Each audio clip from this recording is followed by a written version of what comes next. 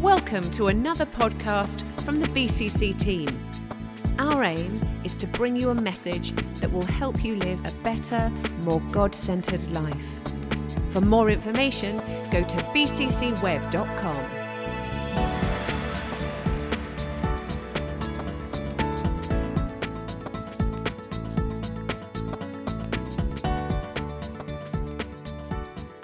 This is the final part of our series, the Synergy series, and our goal has been throughout this series, it's really been across the summer.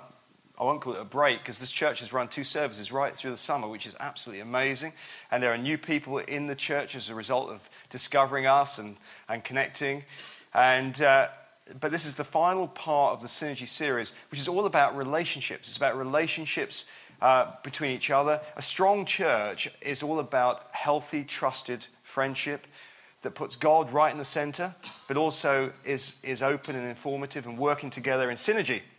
And so the title for this morning is Forgiveness Unlocks Destiny. And I absolutely believe that. I think people's potential enjoyment of life is so damaged by unforgiveness and the loss of understanding what forgiveness is all about. And it's not a sacred thing for just Christians. It affects the whole world. It's a God universal principle that forgiveness will heal people. And people don't get healed because they don't really respond to the real heart of what forgiveness is. So this morning we're going to look at the life of Joseph. We've been examining his life through the book of Genesis. And we're going to dive into Genesis, middle of Genesis in just a moment. But it's interesting, isn't it? I was thinking, who do I need to forgive? And I actually was reflecting on my Year 7 science teacher this morning. It was a tough moment. I remember when he falsely accused me of chattering and disturbing the class. How he could see through the back of his head, I don't know. But I was the beneficiary of a metre-long wooden ruler across the back of my head. It did make me laugh, actually, because the thing snapped and did no damage. So great stuff. It did my self-esteem and ego at school a world of good. A victim. Anyway, so I forgive you. But it's interesting that this topic of forgiveness. So we look at the life of Joseph, but why synergy? Because synergy is really important in the kingdom of God in churches. Synergy is all about the creation of a whole that's greater than the sum of its parts. That's the whole nature of the way authentic kingdom church should work. It's not religious. It's not about religious services. It's about an integrated living body of people that are being equipped and empowered through the life of the church, through the leaders and through friendship and through fellowship, but also directly by God. And he positions people in churches and there'll be people in this meeting today, and your future is going to be attached to this church. You may not feel like it right now, but I suspect that's the case because it's not down to me or us, it's down to God. It's down to God. And so we have to understand you. You need to understand. That's why the new here process that we've got here is so important, so that we can start to really and the gift discovery and purpose, very important. We've got to do our best to understand who we all are. And, we can see this is true from 1 Corinthians 12, where we read in verse 13, where the scripture says, we've all been baptized into one body by one Spirit, and we all share the same Spirit. Then verse 27, all of you together are Christ's body, and each of you is a part of it. So Christ views us as his living body. And that whole chapter talks about us being hands and feet, or gives the analogy of hands and feet and the various parts of our anatomy, and some are less favored or less visible, and how they're all important.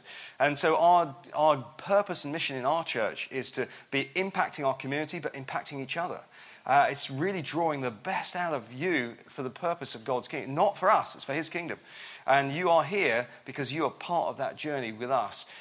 So we're thrilled about it. But also it talked about one baptism. Now, when we talk about baptism, we have 2 people getting baptized this morning. I'm so excited about it. And as Adam has said, that's every month this year people are being baptized.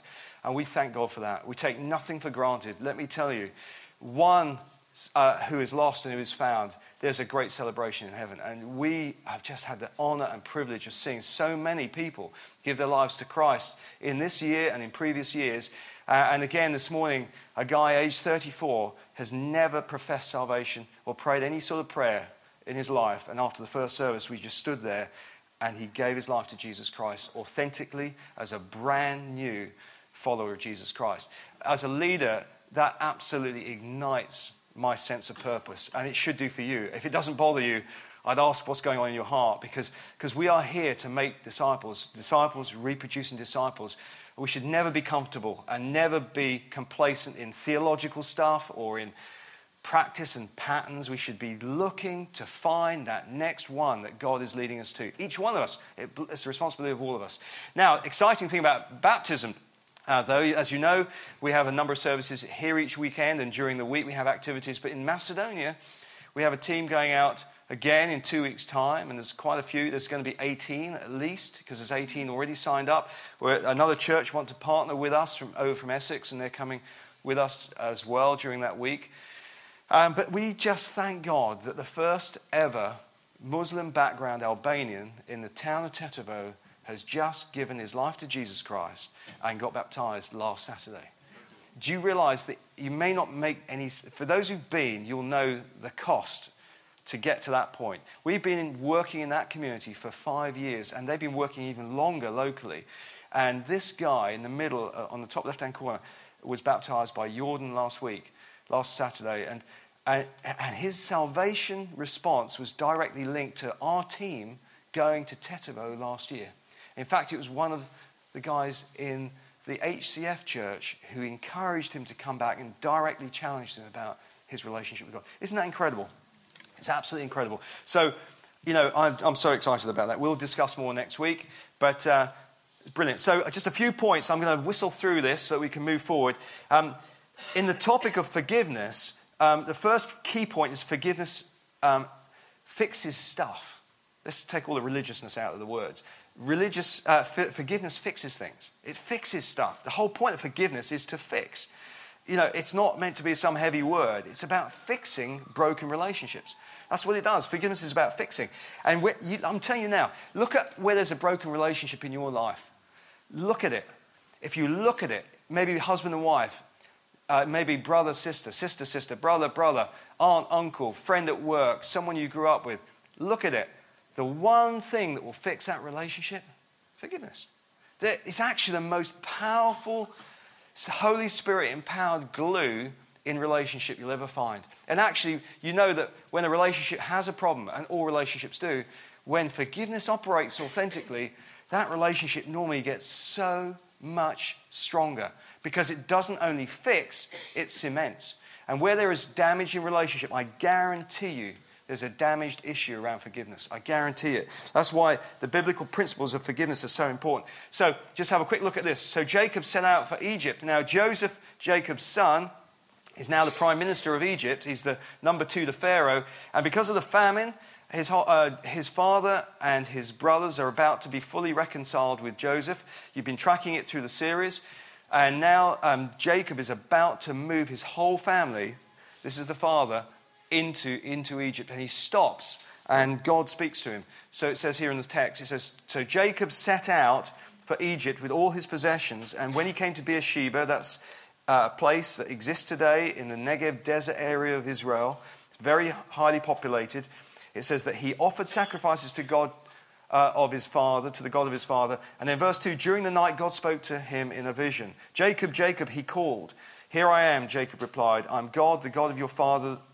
The voice said, do not be afraid to go down to Egypt, for there I'll make your family into a great nation. Joseph had already started the process of personal forgiveness of his family. His family now are discovering the impact of that process. And one of the most strategic things, key things, spiritual things that happened is that the father gets approached by God. It says God called him, and in the calling reaffirmed God's promise. When forgiveness happens authentically, God's promise and his future can be unpacked. It unlocks our destiny. And that's what happened here. The promise, now, Jacob, an old man now, is about to move everything into Egypt because of the famine. And God is reaffirming the promise. And it's all been possible because Joseph was willing to forgive. It's so critical. Forgiveness will unlock the future of your relationships. It'll unlock the potential for God to speak into somebody else's life. You may want to speak into their life, but God will do it. But forgiveness is sometimes the key stepping stone to make that happen. It's absolutely immensely important. We've got to do it. So forgiveness revives the promise. It enables restoration. I'm just going to zip through these points. It enables restoration. I showed in the first service Dolph Lundgren, the actor who played in Rocky IV, Universal Soldier, the Expendables, the Exponentials, and many other films actually. But he, on a TED Talk last October, just talked openly about the unforgiveness in his life over his relationship with his dad. Between the ages of 3 and 11, his dad would beat him on a relatively regular basis. It was tension in his father's life. And it's extraordinary that a star could have that bottled up inside their life. And actually, he discovered that forgiveness was the way to unlock the pain. And the trouble is, he actually had a relationship with Grace Jones. I won't go into the whole story, but then later married. But he had all sorts of things going off in his life. Because when there's unforgiveness or damage done, you end up going down all sorts of different routes, whether it's alcohol, whether it's multiple relationships, whether it's, you become an abuser, whatever it is. And one of the things he said was, fight or flight is the normal response to abuse. But in his case, because he was so young, he froze. And so he just froze in that experience. And you wouldn't think it. This is a tough guy, trained boxer and all that other stuff. Tough guy. But inside, that toughness, the heart of that man was damaged by something that wasn't probably his fault. In fact, it wasn't his fault at that age. Anyway, so he discovered that he had to forgive, and he reconciled with his parents, and he was married with 2 kids, and they'd left him, and he was reconciled with them, asked them for forgiveness, and so his life moved on. And as a result of his own healing, he was able to start giving out on a much bigger footprint and platform, and now he's supporting this anti-slave trade stuff, and he's just doing amazing things. So he's not a believer to my knowledge. We should pray for him, but amazing, isn't it, that a tough exterior can hide a broken interior. Isn't it extraordinary? So Genesis 46:29 says, Joseph prepared his chariot and traveled to Goshen to meet his father. So his father's now come into the land of Egypt. He's in this area called Goshen. When Joseph arrived, he embraced his father and wept, holding him for a long time. That's the power. His grief wasn't with his father, or his problem wasn't with his father. His problem was with the brothers. But the problem with that is the brothers were a barrier to the father. And so you fix the problem and you get the full relationship potential. And there is stuff damaged in our worlds because somebody has got a broken relationship. It's the ones beyond that where there's healing required as well. And until we're willing to face these things and move into it, then we miss these opportunities. So let's move forward. So the second key point, forgiveness fuels favor.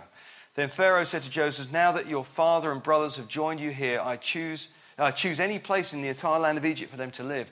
Give them the best land of Egypt. Let them live in the region of Goshen. And if any of them has special skills, let them be in charge of my livestock. You see, when forgiveness operates, it's a supernatural, spiritual principle. And it's a universal God principle about forgiveness. God is the author of the subject of forgiveness anyway. This is the first time in the scriptures that forgiveness is properly addressed, actually, is in the life of Joseph. And as a result of this principle being operated, Pharaoh is willing to not only give them land, but the best land. And he's also willing to have them work in his household. So there's special favor. Here's an interesting thing. I didn't say this in the first service. This week we have the prayer meeting on Wednesday. What you may not know is that there's a consultation happening on this site on Wednesday evening and Thursday about the building next door. And they have approached us to host the consultation. They want to consult with community about the best use of the building next door. Let your mind boggle on that one for a few minutes. So the prayer meeting will have to take place in another part of the site if we can get everybody in. But be praying this week. A conversation could happen this week that could change the future directional course of where we meet as a church. We'll have to explore that in another way at another time. But you know the journey we're on. We are running out of space. So God will bring blessing when forgiveness and healing takes place. So verse 27. You see, so we jumped from chapter 46 into 47. We're just picking a couple of verses out. Verse 27 says, the people of Israel settled in the region of Goshen in Egypt. They acquired property and they were fruitful and their population grew rapidly. This is 2 years into the 7 years of famine now. So it says in the text earlier, it says that the people in Canaan and Egypt, they ran out of money to buy food. They gave all their money to buy food from Pharaoh because he was the only source of food. When they ran out of money, they gave all their livestock to Pharaoh. When they ran out of livestock, they gave their land to Pharaoh. And when they ran out of land, they gave themselves to Pharaoh. They sold themselves. This is the whole entire population in that part of the world around Egypt and Canaan. Why? Because they had to survive. But in that disastrous famine, there's this incredible statement. The people of Israel settled and they acquired property and they were fruitful. Let me tell you this. Despite a barren world, you can be fruitful when things like forgiveness and God's principles are operating in your life. An incredible fruitfulness maybe your life feels barren right now. Maybe there's a sense of loss right now.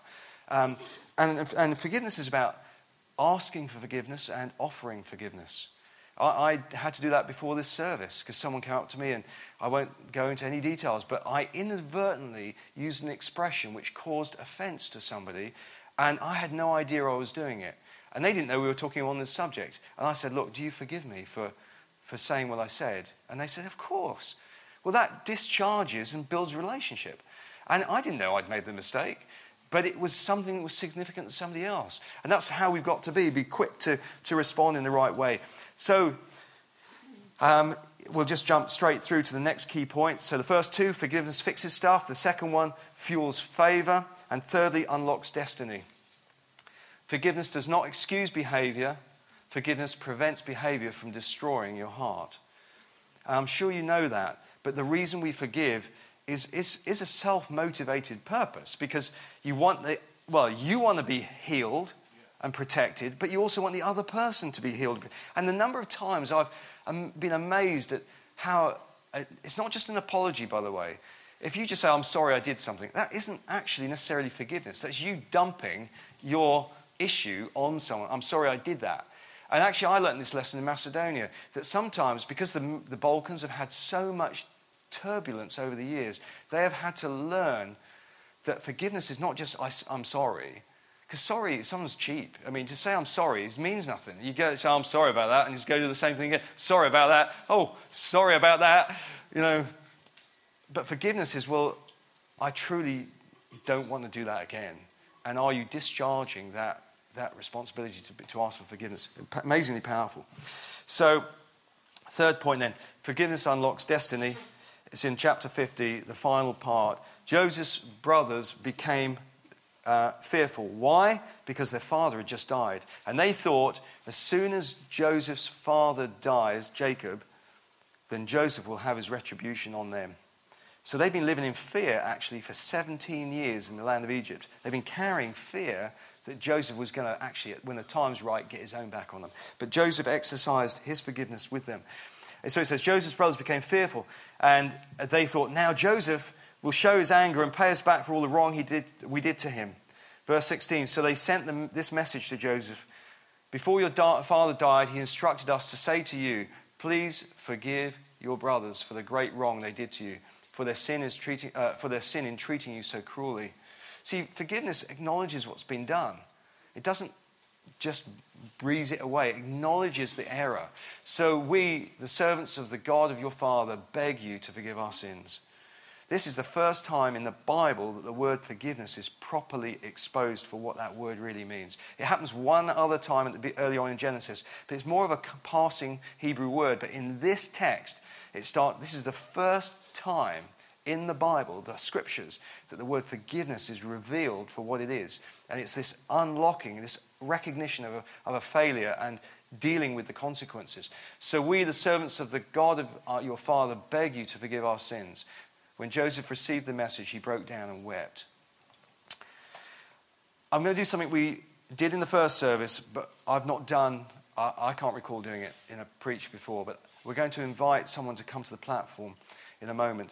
I want to cast your minds back to Rwanda. Adam's mentioned that Compassion are coming next week. We've made a decision that we will work with compassion in Rwanda.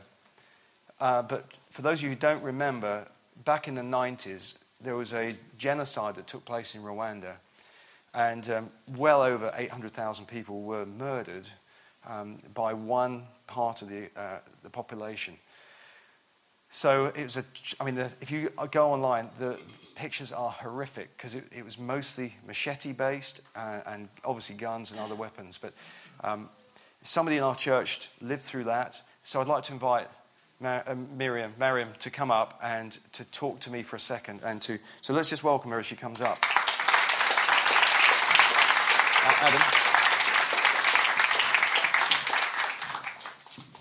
This is on, yeah. So, there you go. Well, thank you, Miriam, for coming up.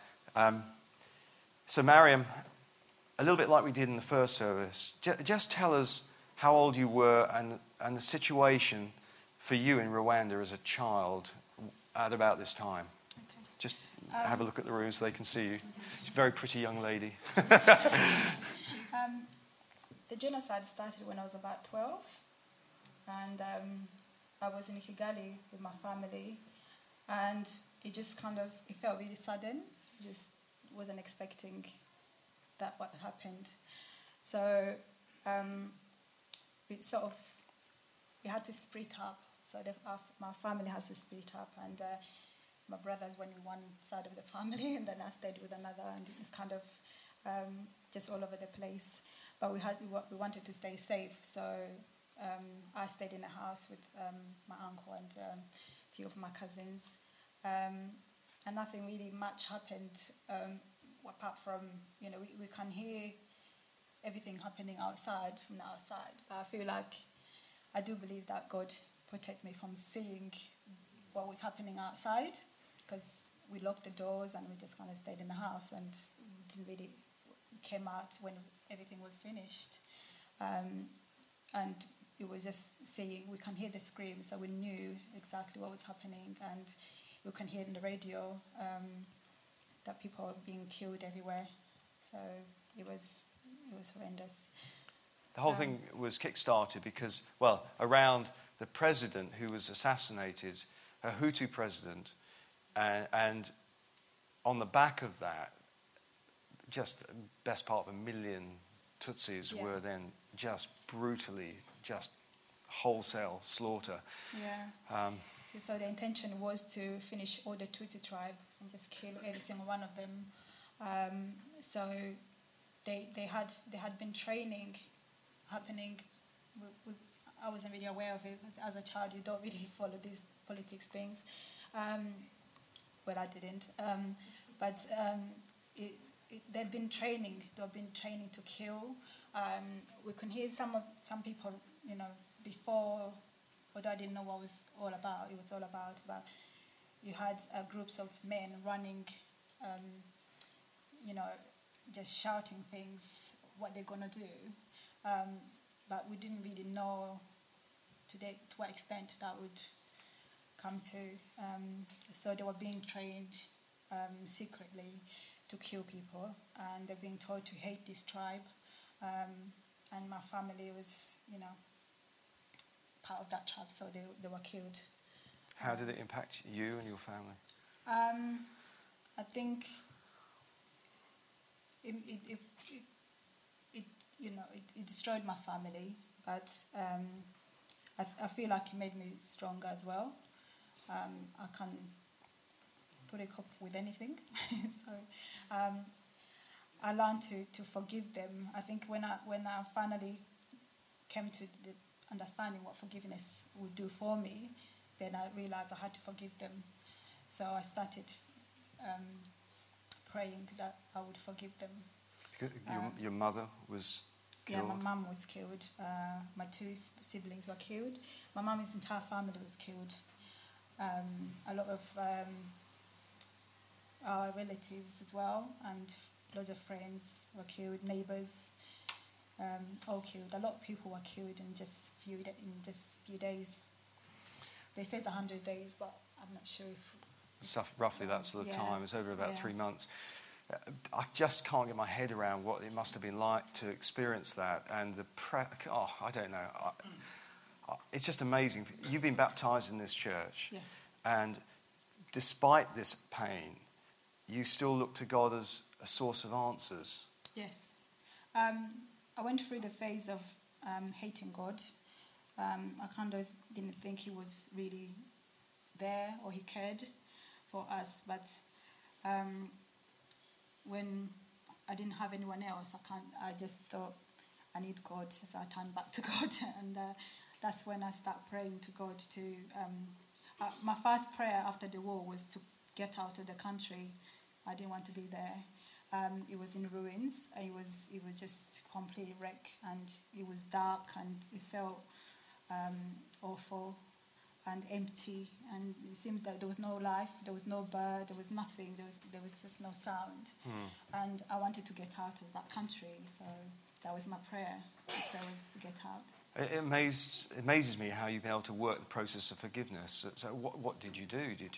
How did that happen? I know it's internal, but what did you do? It was difficult at first. I went through the process of hating these people, although I didn't even know them. I hated them. I wished bad things could happen to them. I kind of just wished their children could be orphans as well. I went through loads of emotions. But I concluded that I couldn't really keep on hating them because it wasn't doing me any good. It wasn't building me. It wasn't giving me any peace. I kept repeating it in my head, what happened, why. My question was why. But I knew I couldn't get any answers. So I knew that I have to forgive them. But I didn't really understand how I would do it until I became a Christian. And I realized that forgiveness was really for my benefit as well. I had to release them and leave them to God for God to deal with them. And I wouldn't be able to get justice. There was nothing that can be done. So even me being angry with them would not bring anything, would not make any difference. It wouldn't bring anything, back to me. So when I realized that, I decided to forgive them. I repeated it to myself, I forgive them until it was in my soul that, I completely forgive them. I released them to God. And I was really happy when my brother told me that he came face to face with this man, who is a man who killed my mother. And he went to court, and this man was standing there being accused of killing her. And he was still denying it, but although there was a witness who saw him. And I asked my brother just to see what he did, and I said to him, "What did you do?" He said, "Nothing." And I asked him, "What did you say?" And he said, "Nothing." And I asked him, "How did you feel?" He said, "Nothing." And that's what I was expecting. I was hoping he would say he wouldn't. There's nothing he can do or say. And there's really no feelings either, because there's nothing that can bring them back, nothing can change what he's done, and even hating him will not make any difference. So, yeah. Well, it's incredible how you had to work that process of forgiveness by really telling yourself that I'm going to forgive, to release that tie with that situation. Yeah. It was just understanding that they will have this hold on me. Although somebody destroys your family, and then they have to destroy you by taking away your peace and your joy, with constant hatred and anger, it just kind of destroys your life as well. So, well, it's a difficult conversation to have. It's been a number of years, but I just want to say thank you, Mariam, for sharing a little bit of what has been something that sounds unbearable to me. But I think we should just show our appreciation for sharing. Thank you, Mariam. Thank you. Thank you.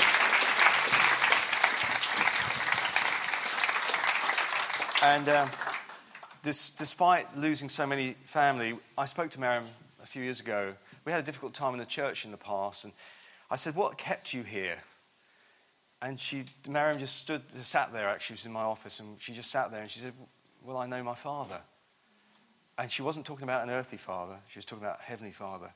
So it means that she can make decisions out of relationship with Him, because there's nothing blocking it. When stuff blocks it, when unforgiveness blocks, then you don't know whether you're coming or going. And in her case, just incredible. I'd like the band to just join me. I want to just bring in another side of this unlocking destiny, and then we will move straight to the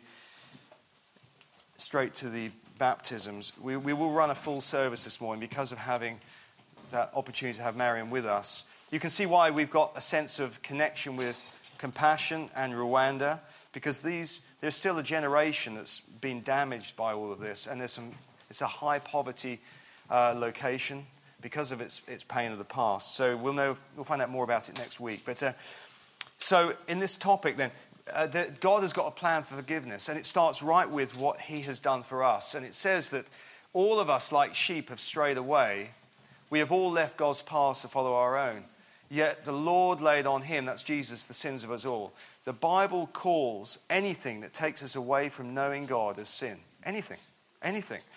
Don't get your list out and say, oh, I did this and that, because you're all experts, by the way. You know that. Everybody in this room is an expert sinner. You are. You've perfected it. You know how to keep it secret. You know how to do things. And you know how to carry the burden of that as well. And everybody in life knows what it is to do wrong things. But God says that the stuff that separates us from him is sin. And sin has got a power. And it requires God's intervention to unlock people from the power of sin. Okay? It says, so now there is no condemnation for those who belong to Jesus Christ. And because you belong to him, the power of the life-giving Spirit has freed you from the power of sin that leads to death. You see, sin has a power that you cannot control. You think you can, but you can't. There's a power in sin that will consume anything it touches. It will start by tempting. It will start by enticing. It'll start by giving you all sorts of good reasons. And it'll start as a thought. It'll get into your world and it'll draw you through blame, through all sorts of things, through rights. It'll find all sorts of excuses to lie to you that you deserve to be able to do what you like. But sin has a power that is destined to destroy people and leads to death. It's equated in the scriptures directly with the opposite power, which is the power of God and his life-giving Spirit. It's a huge thing. Don't mess around with sin. Don't dabble with it. There are people in this room who sin and are sinning right now. In fact, all of us will sin, even me. As we go forward, we will mess up. But you've got to keep those sinful things to a short account, because otherwise that power will take control of your life. But God wants to give us his power. He wants his Spirit to be the power in our life. And it's a very real power. And the people who are getting baptized this morning have encountered God's Spirit. Those of us who have given our lives to Jesus Christ and said, I want you to become my Lord and Savior, have understood what that means. It says in Colossians 2:13 and 14, you were dead because of your sins. That's the whole world, by the way. That's not because you were particularly bad. It's just, that's the world. You were dead because of your sins and because your sinful nature, that's the world's nature, was not yet cut away. See, God does surgery on people. He takes away the stuff that's going to damage you. If you're a medical person, you know that stuff has got to be removed. Then God made you alive with Christ. For he forgave all our sins. He forgave our sins. Our ability to forgive comes directly from God. Our ability, that principle of forgiveness comes from him. He's demonstrated the ultimate forgiveness, that we can't pay the price for forgiveness. We can't. He just says, come and believe.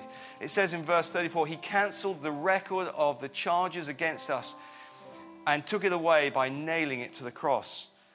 Do you realize that's in the old Roman days, a criminal had the charges written on a piece of paper. They nailed it to the door of the cell, and whatever the charges were, and once they'd done the time or paid the punishment for each, they said, they wrote on it, quotes, paid in full, so that person doesn't have to go back and do the punishment for that crime. But it says in the scriptures, it's paralleled with that, he cancelled the record of the charges against us. Each one of us has got a charge sheet. We've all got one. And you cannot do the time for all the things that are on your charge sheet. But what the scripture says, that he took it away from us and went to the cross and nailed it on the cross. And because of what Jesus did, his personal sacrifice for your sin, which is not necessarily your fault, by the way, it says paid in full. And there's nothing you can do to change that. He has paid it in full, apart from bringing it to him at the cross. So we come to the cross and we surrender our lives to him and say, Jesus, we want you to be Lord and Savior, because only you can pay the price for all that list. That's what it is. I don't know if you've ever looked at it like that, but that's exactly what God does. And when he looks at your charge sheet, when you stand before God in the end of time, he says, well, were these things paid for? And you go, yeah, Jesus. He goes, come on in. That's it. But it starts by you saying, I want to trust that Jesus will be my Lord. He's God, and I put my faith in him, and I'll try and follow him. That's where it starts.